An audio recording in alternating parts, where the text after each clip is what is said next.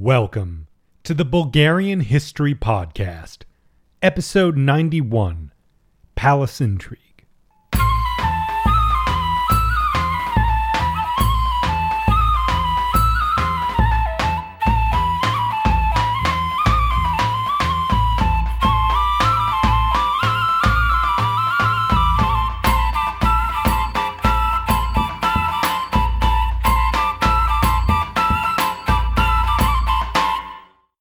Now first, I want to thank our new patron, AJ Myers, as well as Harshath JR and Jan Heinrichs for both making donations. Big thanks to all of you and to all the recent fans I've been meeting. I've been getting more and more emails from you all telling me that you're visiting Sofia, and I've been giving you tours and meeting up for dinner and all this kind of stuff. It has really made my early summer so special, and I love doing it every single time. So if you're ever visiting, get in touch.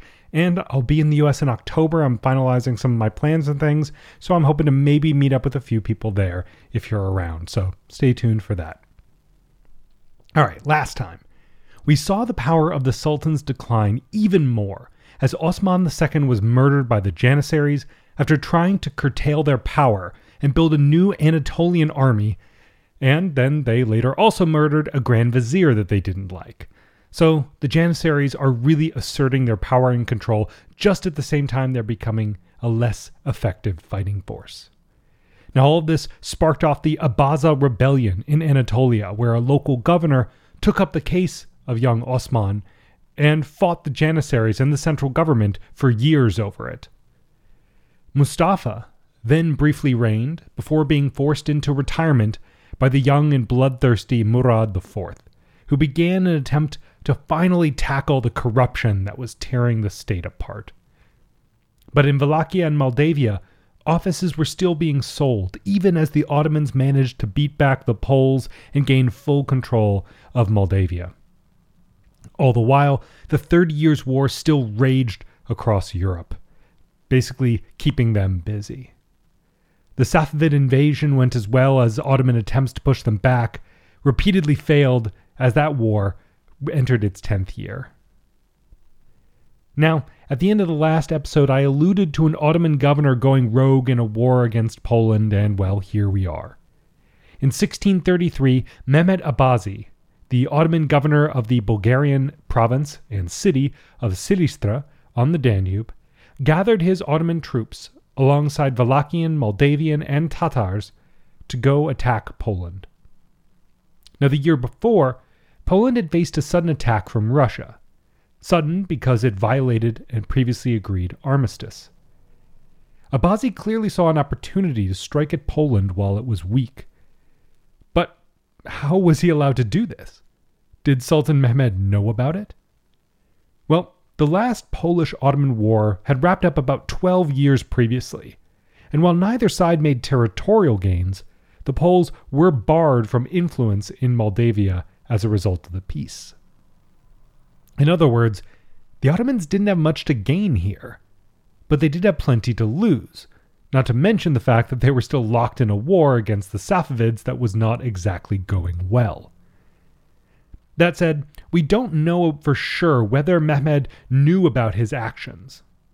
While it's possible the Sultan was aware of what his governor was up to, I find it more likely that Abazi acted on his own, especially seeing how hard it's been for the Central Ottoman state to control its governors recently. We can sort of presume he had that classic ask for forgiveness rather than permission kind of mentality. Assuming the war would go well, he'd have some glory, and well, what was Sultan Mehmed going to do about it? So in June of 1633, a small contingent of Tatars raided into Polish territory, taking loot and slaves.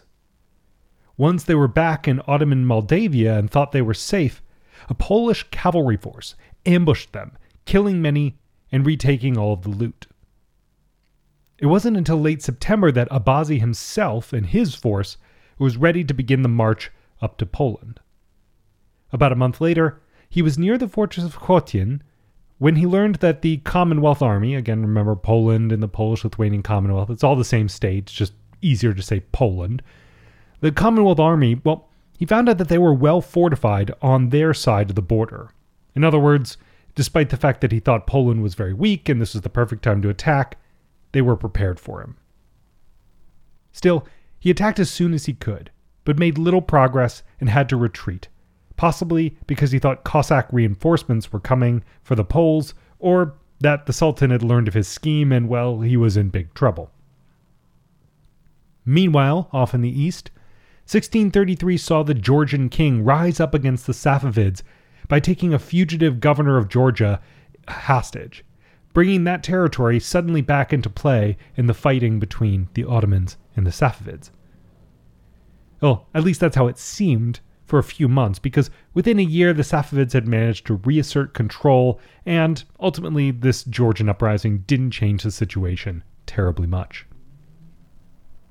Still, perhaps feeling that the events in Georgia meant that the Safavid War was going well, or that he had no choice now that his governor had started a war, by 1634 the Sultan decided to kind of fully commit his forces to the Polish War and began preparing an army. However, once again, he wasn't really in charge of the situation, as his Tatar vassals went ahead and invaded Russia. Wait, what? Yes, remember, the Poles were fighting the Russians, and all of a sudden these Ottoman vassals, instead of attacking Poland, attacked the country that was attacking Poland. So, yeah, what's going on here? Well, apparently the Poles were paying the Tatars to attack Russia, who again they were at war with, despite the fact that the Tatars were also fighting Poland with the Ottomans. It seems that, the Tatars were Ottoman vassals, and they were willing to take a bribe to help somebody out. Along with Polish attacks, these events devastated southern Russia. They obviously weren't expecting to be attacked by the Tatars at this point. Polish victories elsewhere led the Russians to sue for peace by June of that year, allowing the Poles to then move their full forces towards the Ottomans by September. So yeah, that quick and easy war against Poland is not looking great. The whole idea of attacking the Polish-Lithuanian Commonwealth was that, well, they're embroiled in a war against Russia, so they'll be an easy target. So, Sultan Mehmed had a choice. Engage in a two-front war against the Safavids and the Poles, or seek peace in one of them. Not that surprisingly, he did choose the latter, blaming Abazi for everything and having the governor hung. This seemed to be enough for Poland to bring peace without any real changes to the overall situation. The Poles, yeah, they may have had a potential advantage as things had changed, but they were still just getting out of a war with Russia, and they weren't interested in engaging in a protracted fight against the Ottomans. Once the situation on the European front was secure, the Sultan could again focus entirely on the Safavids. In 1635, he decided to lead the army personally. They made it into Safavid territory, taking the city of Revan and plundering Tabriz. You can find a map of the campaign on the website. The link is in the episode description, as always. Sultan Murad returned a conquering hero. However, by early in the next year, the Safavids had retaken the territory and defeated the Ottoman army, reversing all of the Sultan's gains. Now, at this point, the Safavid War went quiet for several years. In the meantime, we can catch up a bit on what's been happening in Europe. We're now 18 years into the 30 Years' War, and it shifted from a Protestant-Catholic conflict into a massive European war, in which the various powers employ mercenary armies to fight in a broader Habsburg-French rivalry, as France and Sweden were both also dragged into the conflict. Then, in 1637, the man who set the entire conflict off by forcing all of his domains to adopt Roman Catholicism, Emperor Ferdinand II, died at age 58. His 19-year-old son became Emperor Ferdinand III, but he faced an enormous challenge in navigating this ever-growing conflict. Meanwhile, in Wallachia and Moldavia, things were getting interesting. A man named Vasily Lupu became the voivoda of Moldavia in 1634 by, you guessed it, bribing everyone who needed to be bribed. Okay, he also led a rebellion against the previous voivoda with Wallachian and Ottoman backing, as well as by helping the governor who attacked Poland. So he also made some friends that way. But, he got into power the way he got into power. The good news was that he was one of the wealthiest Christians in the East. He was actually possibly born near Razgrad in Bulgaria, so his background is a bit interesting. But the point is he was wealthy, and that meant he could afford to pay the bribes. And instead of like most other voivodas who had to make those bribes and then heavily tax the population in order to recoup those losses, he didn't need to do that. And so he was in a much more advantageous position, and this really meant good things for Moldavia. They probably weren't going to be subject to punishing taxes. And his successful attaining of the position also showed a growing trend, a domestic backlash against some of the Greeks, remember the Phanariots that are gaining some power there. We're going to talk a lot about more of them in the future. Still, he did maintain close ties with the Greek community and the Orthodox Church, even though his appointment was a bit in reaction to them. Though it seems that the reason for his closeness to the Greeks and the Orthodox Church may have been that he was secretly dreaming of becoming a new Byzantine emperor. Good luck with that. Now this created an interesting situation. The voivoda of Wallachia, Matei Bessarab, had actually supported him in gaining the throne, and was himself also appointed in part as some kind of anti-Greek backlash. And in addition, both men dreamed of greater independence from the Ottomans for their respective states. And yet, Moldavia under Vasile Lupu repeatedly attacked Wallachia in the late 1630s. Ultimately, as we've seen time and time again, Wallachia and Moldavia can't seem to assert their independence from the Ottomans alone. Both believe that in order to really do this, they need to create a unified state with them and Transylvania. And so both rulers, despite their similarities, despite the fact that they would seem to be natural allies and were allies, they still fought each other so they could conquer the other state and gain enough power to effectively resist the Ottomans. Now, what were the Ottomans doing in response? I mean, they don't want their vassals fighting amongst themselves. That's not good for the Ottomans.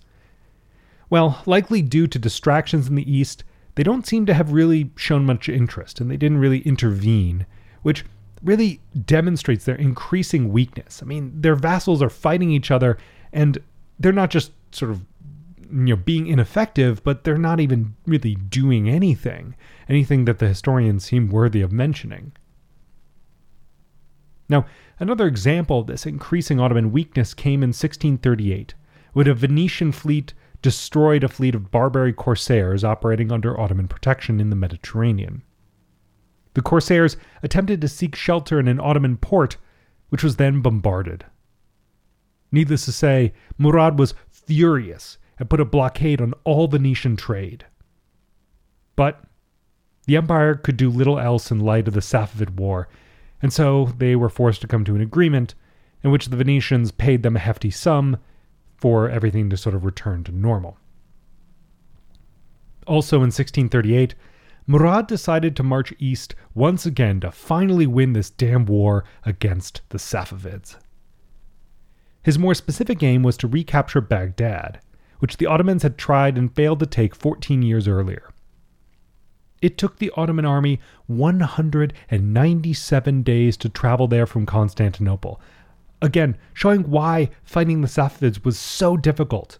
It was so far away, and really showing why the general borders of the Ottoman Empire at this point are kind of the extent of their borders. Once you get to Vienna and Tabriz, you're at two extremes that just take a really long time to get to. And we're still not in the point in kind of military history where armies tend to operate much during the winter. And so you really need to be able to get out there, fight, and get back. And once you get that far away from your sort of central hub and where your soldiers come from, you're obviously then getting closer to where your enemy soldiers are coming from. And so the kind of balance, the advantage that comes from your relative supply and logistics situations becomes very, very increasingly lopsided. But anyways, getting back to the Safavids, 197 days traveling, and well, no surprise after all this time, The Safavids knew that the Ottomans were coming, and so the city of Baghdad was very well defended. It had about 40,000 soldiers and top-quality defenses. The Ottomans had about 100,000 men, but you should probably have a sense by now that 100,000 to 40,000 is not a great ratio if you want to take a well-defended city. The Ottomans arrived and began their attack on November 15th. During the following weeks, the Safavids sallied forth from the walls and inflicted great casualties, but the Ottomans stood firm. Finally, after 40 days, the Sultan ordered a general attack and the city was taken. While the defenders were allowed to return home, the population was massacred. Though this was likely because all the Sunni, and therefore all the likely pro-Ottoman, Muslims had been pushed out by the Safavids, and so the entire remaining population of the city were Shia and loyal to the Safavids. So, for the Ottomans to take and really keep Baghdad, the population just had to go. Therefore, the massacre seems rather inevitable. Now, this loss pushed the Safavids to make peace. The Treaty of Zuhab was signed the next year, 1639, and it essentially reaffirmed the previous peace of Amasya from 1555. The borders it established are, ironically, almost the same borders that exist today between Iran, Iraq, and Turkey, with the Ottomans controlling Iraq in this case, if you want to imagine that. The Sultan now controlled Georgia, Western Armenia, and Mesopotamia, including Baghdad, while the Safavids got everything else. I'll attach a map from 1566, which essentially shows the same borders.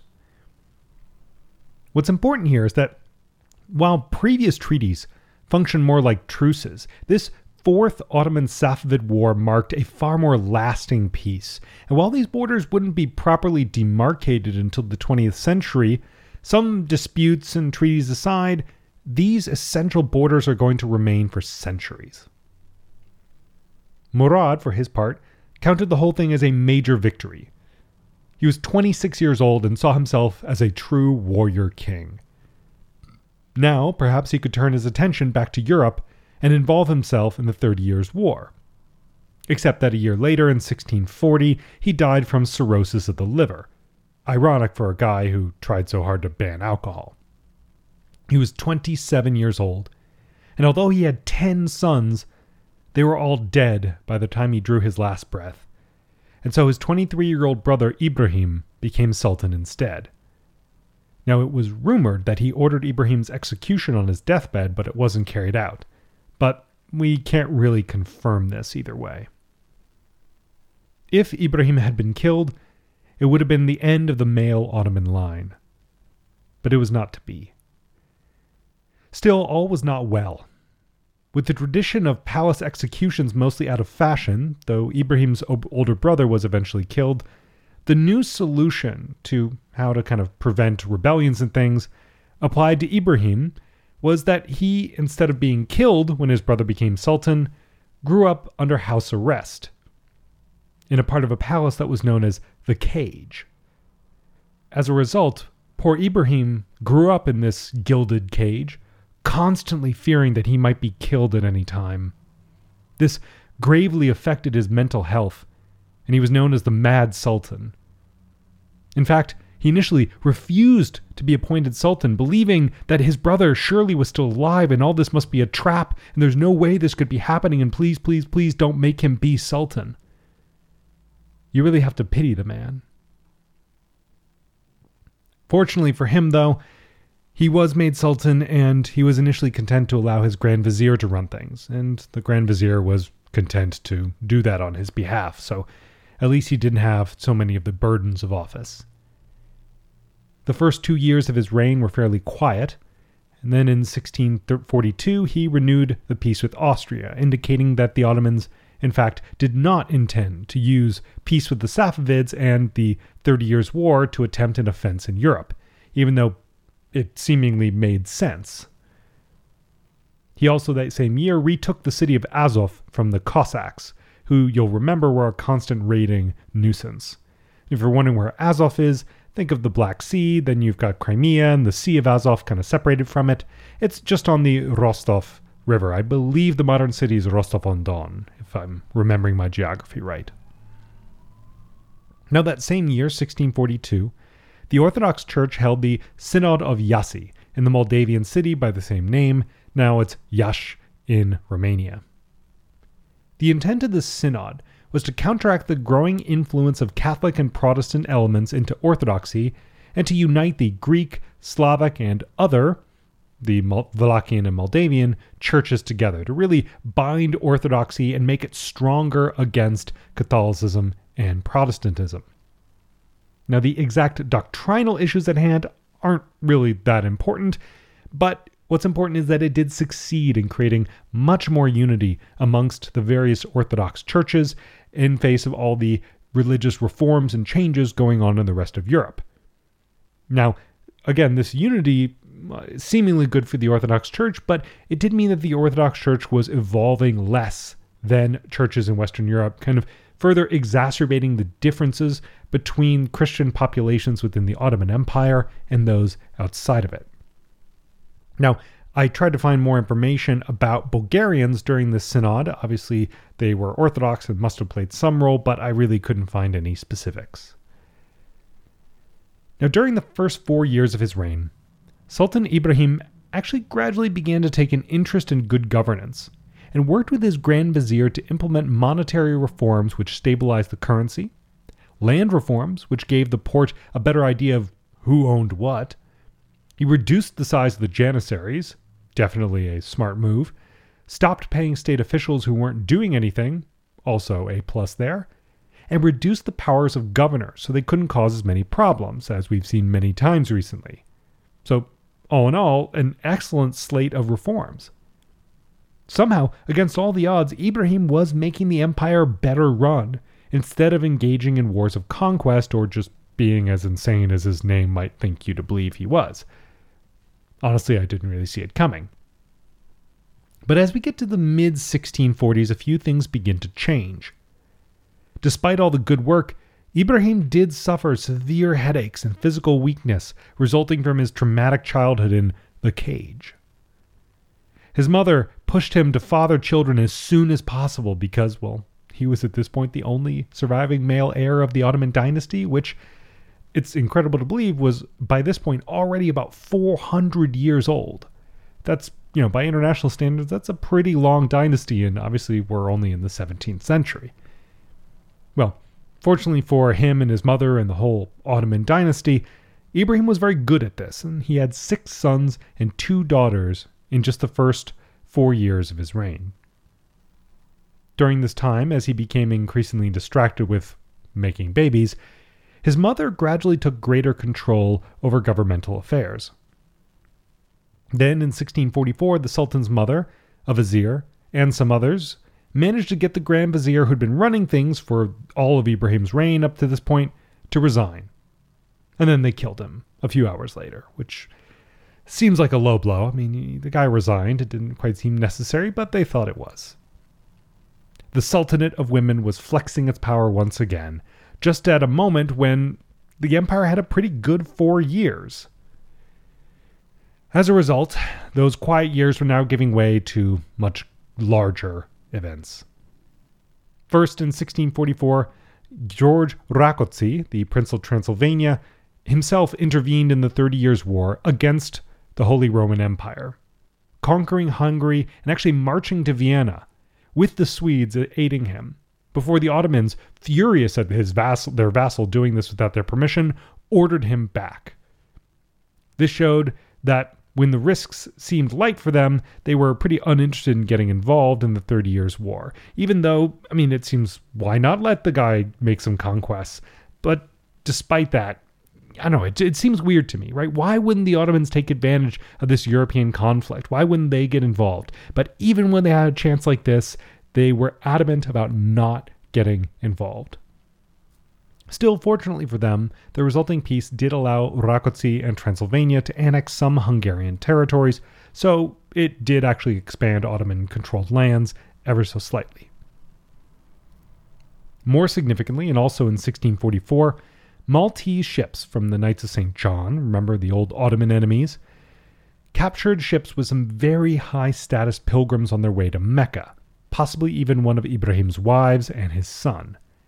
And then, once they captured the ships, they docked in Venetian-controlled Crete. Ibrahim's advisors encouraged him to go to war with Venice over the slight. There wasn't much he could do against the Knights of St. John because, well, we all remember what happened when the Ottomans attempted to take Malta in 1565. But the Venetians could be punished. Plus, Crete was very large, closer to Ottoman possessions, not very well defended, and essentially Venice's last major overseas territory. Venice itself was weak after fighting in several northern Italian wars and suffering from the plague 5 to 10 years before this. All this together made it a very tempting target. Crete, also called the Kingdom of Candia during this time, had been part of Venice for about 439 years after they very cleverly purchased it from the Latin Empire when it briefly took over Constantinople. Now, though, as a result of these events, it was straight in the Ottoman crosshairs. But the Ottomans didn't want the Cretans to know they were coming. They quickly assembled a 50,000-man force and a 416-ship armada, which sailed out to the Peloponnesus, where it stopped for a 3-week break. The Ottomans tried to trick the Venetians and imply that the actual target of the force was Malta, which successfully fooled them, although they had still reinforced Crete the year before. As a result of all this, though, when the Ottomans landed, the locals were totally caught off guard, and they made quick gains, taking the city of Canea after a 56-day siege. I'm very excited. I'll actually be visiting that city on a work retreat this July, so I'm hoping to add some additional photos and information to the website after that because I'll spend a few days in Crete and right by that city. Still, by this point for the Ottomans, everything is going according to plan. However, Christian reinforcements were beginning to arrive, and the Ottoman fleet was looking increasingly in poor shape. Just a month after the Ottomans took Canea, the Venetians moved to retake it, but this failed. Now by this point, the winter was coming, and so the Ottomans left a garrison and returned the bulk of their forces to Constantinople until the campaigning season returned again in spring of 1646. Over these months, the leader of the expedition was actually executed by Ibrahim, while the Venetians frantically attempted to solicit support from other European powers in the war. However, it's no big surprise that they didn't have any luck, with the 30 Years' War still raging and nearly every European power involved, and therefore they can't really spare any resources. In 1646, Ottoman reinforcements successfully arrived, while a Venetian attack on the Ottoman fleet failed. In other words, the war was actually not going very well for them. Still, they did take on one Aegean island and blockade the Dardanelles for a time. Over the course of 1646, the Ottomans successfully took the fortress of Retimo and made major advances in Dalmatia, taking fortresses and threatening Zadar and Split. In Crete, over that winter, both sides suffered from plague, but as 1647 dawned, the war was in theory still going well for the Ottomans. True, the blockade of the Dardanelles was causing problems in Constantinople, and the high taxes to pay for the war weren't popular amongst the Ottoman population, but the army was performing admirably. During 1647, they conquered the eastern half of Crete minus one fortress, while their gains were almost entirely reversed in Dalmatia, which meant at this point that front of the war basically settled down to a stalemate. Yet, the Sultan's increasing extravagances and mental instability made him a target, as things got worse. During 1647, his Grand Vizier, mother, and another attempted to depose him. This failed, and the Vizier was executed, while the Sultan's mother was exiled from the harem. And that's where we'll finish today. The war in Crete is ostensibly going well, but problems with leadership and the blockade of the Ottoman capital are worrying signs that are causing major stress amongst the Ottomans. Ibrahim has implemented noteworthy reforms that have been quite successful but remains unstable, and therefore faces plots on his life. Europe remains in the grips of the 30 Years' War, keeping it focused elsewhere. The question in the air is what will happen next. Can Ibrahim find success in his reforms and conquests, or will intrigue get the better of him? This episode was written and produced by me, Eric Halsey. The theme music was written and performed by Teddy Raven. Check out the Bulgarian language version of the podcast at bghistorypodcast.com. I'll catch you guys in the next one.